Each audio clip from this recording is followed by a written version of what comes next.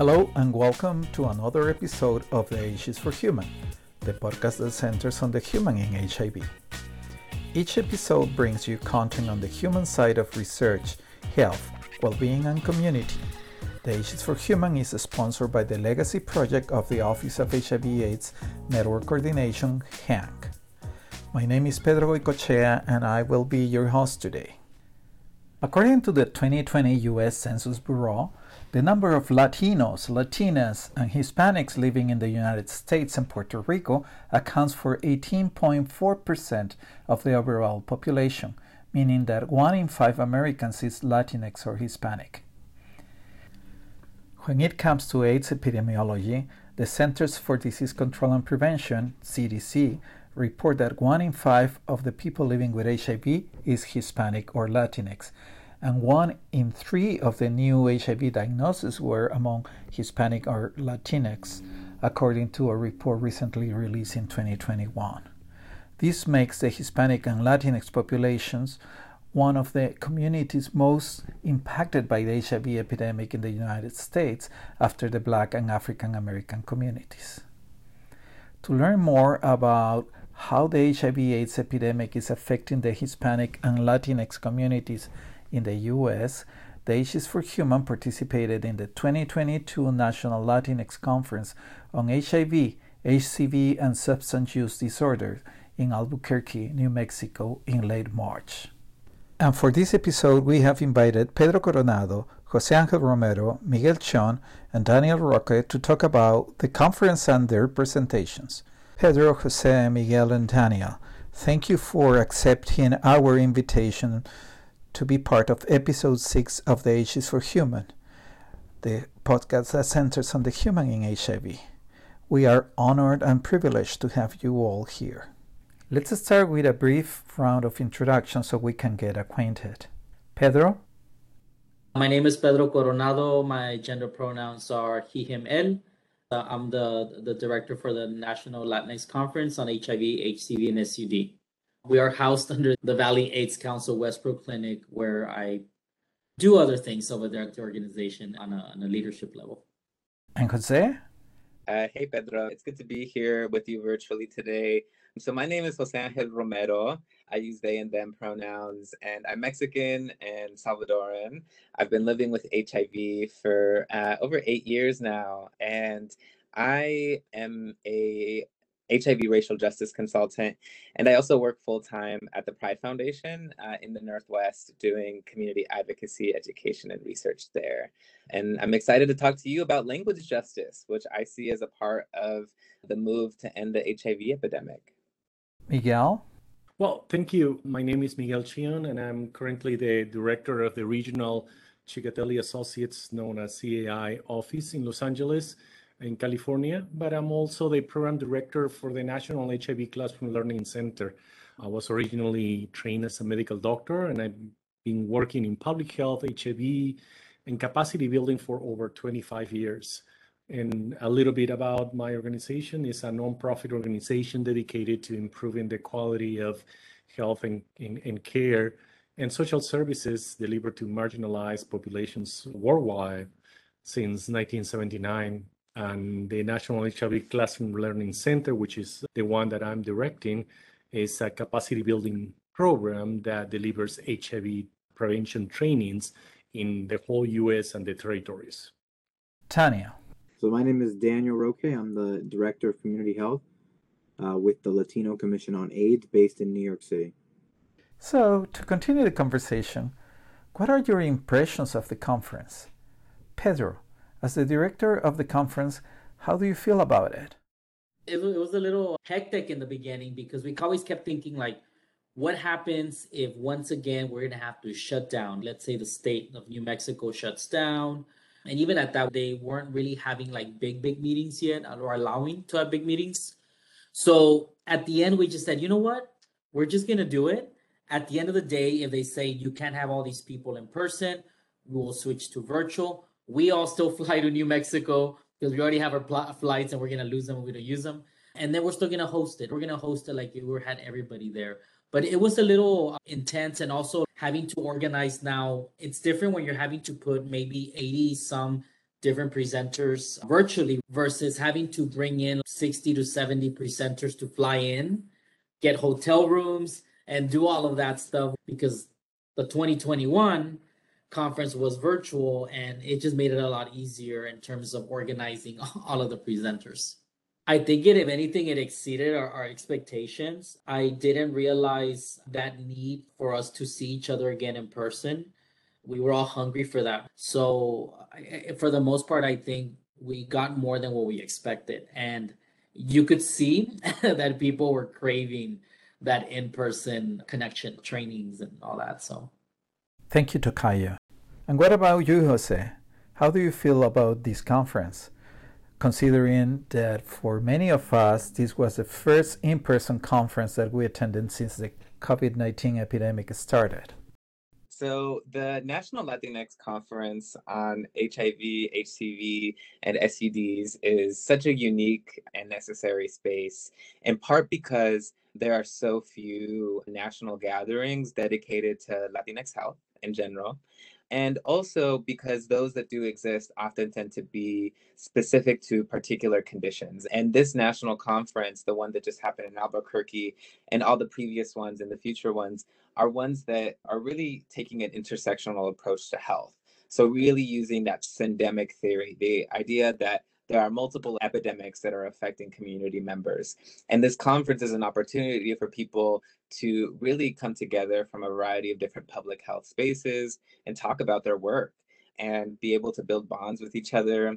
This particular conference was one of my first gatherings in person during the COVID pandemic. So it felt particularly special as a result of that. And really just being able to bump into people in the hallway again, run into random folks that I hadn't anticipated seeing. It was just such a reminder of how important it is to have physical space with each other. Miguel, what are your insights about the conference? The first thing that I can tell you is, to be quite honest, was very refreshing, because this is the first time participating in person at a conference and reconnecting with a lot of people that I haven't seen for a long time and presenting in that conference. So this was a great opportunity. And I have to say that increasing the access to information that is specific for Latinos, it was very important. What about you, Daniel? I really, really liked the conference. I thought it was really good. I thought it was an amazing networking event. I thought the presentations and the tables, as in the tabling, were really well run, really knowledgeable, very informational. And something like that, I think, attracts high quality people, specifically in our industry. And it's one event that I'd love to attend every year if they have it. So, Pedro, can you tell us about the number of participants, the number of sessions, the logistics of the conference, all those details? In person, we reached the 500 mark. We were hoping to get the 700 in person, but we reached like 500, and then virtually we got I think closer to 300 people, a little bit over 300 people. So overall, we got like a little bit over 800 people virtually and in person, which I was actually surprised. I thought we were going to have less people virtually, but no, we still had a good amount of people that probably can't travel yet or just chose not to. We had close to 80 breakout sessions. This is not our general sessions. I know we had 6 of them. The concurrent breakout sessions, we had blocks of 10 concurrent breakout sessions happening, and it equaled to almost 80 of them. We had some presentations on PrEP uptake, especially for Latinx communities. Some of the stuff we had to go back to basics, like the Hep C, at least how to treat the treatment guidelines, syphilis treatment guidelines, the gonorrhea and chlamydia ones had changed. So those are some of the topics that we definitely made sure that we had on there that are kind of recurring for the most part. We did do a huge emphasis on two things. One was how to use like either social media or how to use media in general to be able to connect with our communities, to provide the services that we provide. And another thing was utilizing Project Echo as a model for that collaborative community of learning. So we don't hold knowledge in one place. We can be able to expand it, especially when we're working in rural areas. Another key component of this conference is the exhibitors that we bring in. And I always say that those are a huge resource because It doesn't mean that's just pharma. We bring in a little bit of everything, right? Capacity building programs, anyone that can be able to help. So when we have attendees going into the exhibit hall, I always emphasize utilize them because those are resources that we have. So if you have a research company that's trying to find more Latinx people to be part of projects and so forth, we're bringing in like over 500 people, and then plus the ones virtually that are working with the population that they want to serve. So these are the connections that they need to make. And I think that we need to take advantage of those situations in order for us to continue to get that representation. Jose, language justice. This is a relatively new concept for me, and your presentation educated me and helped me understand the conceptual framework of language justice. Can you share with our audience what the language justice framework is so they can understand what the framework is about? Yeah. So the workshop that I gave during the national conference was titled Language Justice to End the HIV Epidemic. And this is work that I dedicate to people living with HIV that have been doing advocacy for years. People like Marco Castro Bujurques, que en paz descanse, RIP, that passed last year and was a strong advocate in the movement to do this kind of work around language and the importance of language in our work to end the HIV epidemic and support people living with HIV. What I was presenting on was the framework around language justice, at least my take on it, some data around how language has affected people living with HIV, how it's affected our response, and some possibilities for what we can do as a result of that intersection. And in broad terms, language justice is an effort to be able to move beyond access and support the well-being of people who speak multiple languages and engage them in their care beyond medication, beyond their appointments, and actually help them achieve wellness. So what does that mean? So when people often think about language in the context of healthcare, they think about interpretation. And I am a Spanish interpreter and translator. And that is one particular type of way in which we can think about this, where if somebody doesn't speak the same language, you need an interpreter to come in and actually do that work. But we are in a unique moment now where there are actually interpreters who are living with HIV, like myself and others, who are also directly impacted by this work. So it's not just as simple as bringing in another interpreter and having that person interpret for a doctor and a client.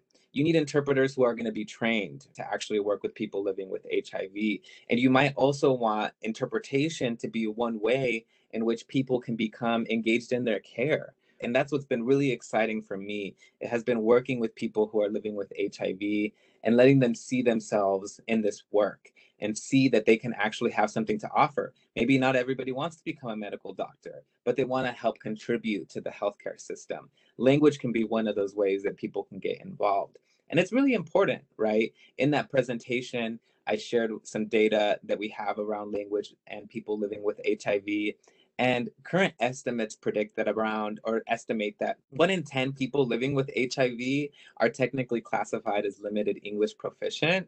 And so that means that, we have a significant portion of the population of people living with HIV that need language services and would benefit from them.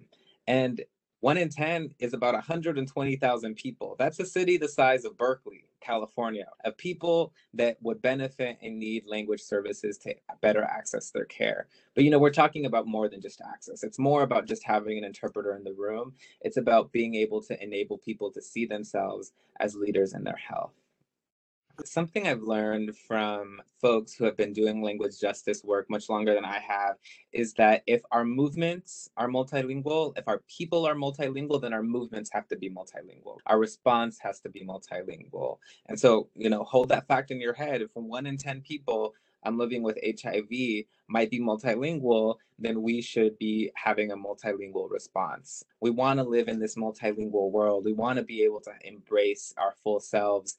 And when it comes to our clinical trials, I rarely see a request for participation in a language other than English. So that's one very clear and tangible spot where we can think about language access. Now, when it comes to language justice, it would mean, what are we offering folks in that clinical trial? What are we doing to enable folks to be able to communicate with each other that are in that clinical trial? How are we referring to the participants? Language justice also includes evaluation, right? How are we communicating the findings from that clinical trial to the community? So you had access, you might have brought in somebody who's a Spanish speaker, but are you sharing those findings with the community? That's also a part of language justice as well, making sure that the words that need to be shared are, and that people feel comfortable expressing themselves in the language that they'd like to. How did the language justice movement start and when? I would say that there have been different waves of language justice that have occurred, and I am definitely not the person that would want to define the movement for language justice.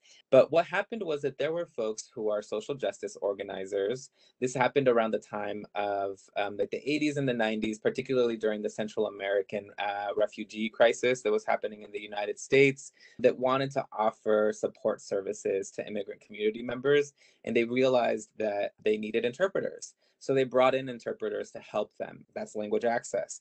But some of those interpreters did not feel like they were prepared enough to be able to address the trauma that some of those refugee and asylum seekers were experiencing, and did not know how to fully engage them in support services beyond interpretation. And so there started developing some trainings out of the Highlander Center, which is an organization in Tennessee, to help train interpreters to be able to offer interpretation for social justice. Now, those interpreters have come together. They call it a language justice movement, and we take part in a variety of other social issues. Now, it does have that connection to Latinx, Latin American immigrants, Latinx communities, and Spanish. And a lot of times, one of the things that we often think of when we think of interpretation is Spanish, but that's something that I always like to push back on, because the highest growing immigrant population in the United States is actually Black immigrants that aren't always coming from Latin America, or even if they are coming from Latin America, they might be speaking other languages like Haitian Creole. Maybe you're speaking Portuguese. And so there's been this work to really make it as expansive as possible and offer a variety of language services. And you know, folks might know from public access TV, if you've ever watched like C-SPAN, that there's often ASL interpreters doing sign language interpretation. And that was also a movement of people that have been organizing to be able to offer that service to community members. So sometimes it's happening in different growths and spurts, but it's really like a garden with just different flowers blooming. And I think we really just have the opportunity to take it all in, savor, and try to add some more water to it, and help us really grow and make it as beautiful as possible. Thank you, Jose, for such enlightening description of the language justice movement. And now, changing gears, Miguel, can you talk to us about your presentation at the conference? Our organization, as I mentioned earlier, provides the trainings that for the intervention that the CDC is sponsoring. And what we presented were basically the lessons learned that we had when we converted all of these in-person trainings to a virtual platform. As I mentioned earlier, we are funded by the CDC to provide HIV prevention trainings to the prevention workforce in the US and territories. And here we're going to include Puerto Rico, because it is important to mention that Puerto Rico is one of the priority jurisdictions for the ending of the HIV epidemic initiative. And it is a case I'm going to mention a little bit more in detail, barriers or challenges to have access to these trainings.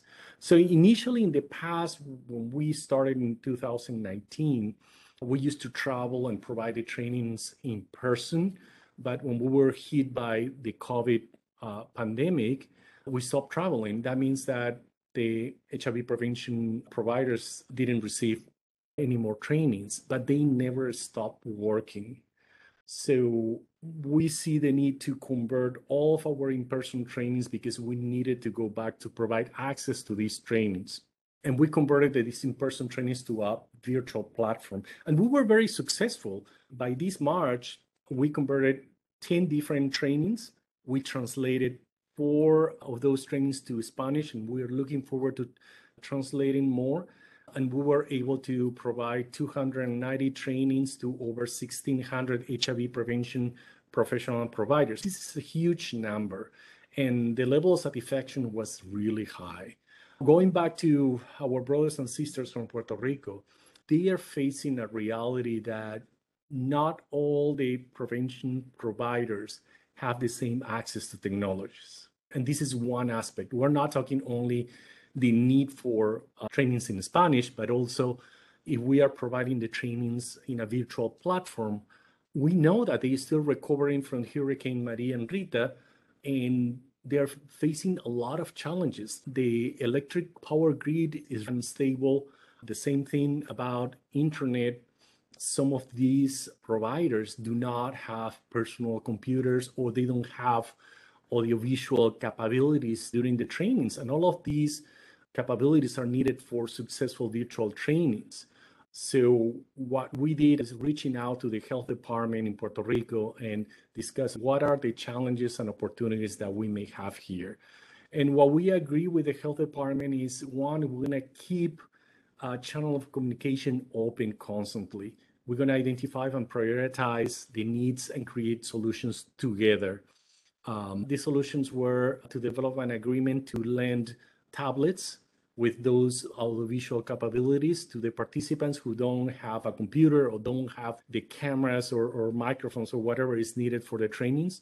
And we're going to coordinate calendars to schedule trainings when they are appropriate.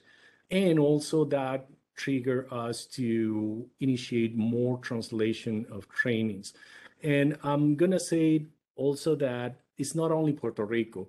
We have been conducting other trainings where we have Latinas registering for this training and participating and claiming we can understand English, everything. When it was time to practice, to do these activities or exercises, they were not able to do it. So we need trainings in Spanish for people who speak Spanish. Now, I also want to say that this experience not only shows us the challenges that our Latinos communities have, but also how resilient they were. Because what I observed during the trainings is that when they have some connectivity issues during the training, they immediately jump into the cell phones or any other devices to compensate for that poor connectivity.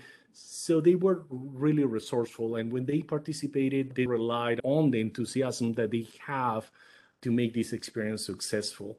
So we learned a lot of lessons during this process of converting and delivering virtual trainings.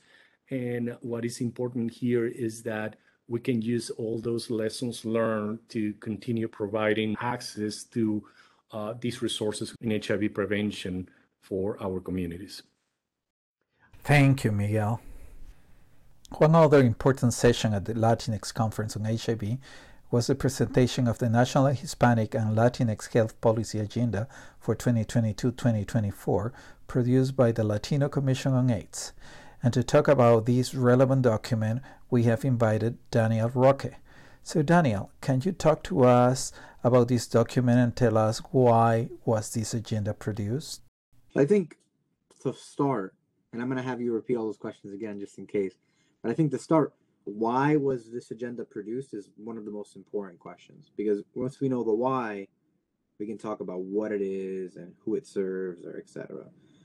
The agenda was truly formed out of the need to address issues that affect our population specifically, right? So Hispanic, Latinx people make up about 18.4% of the US population. But when it comes to health research or conversations regarding healthcare, it's unequal. We're not as represented as we should be. So the agenda was really developed to provide special attention to these communities in order to mitigate disease burdens and also to address the nation's changing demographics.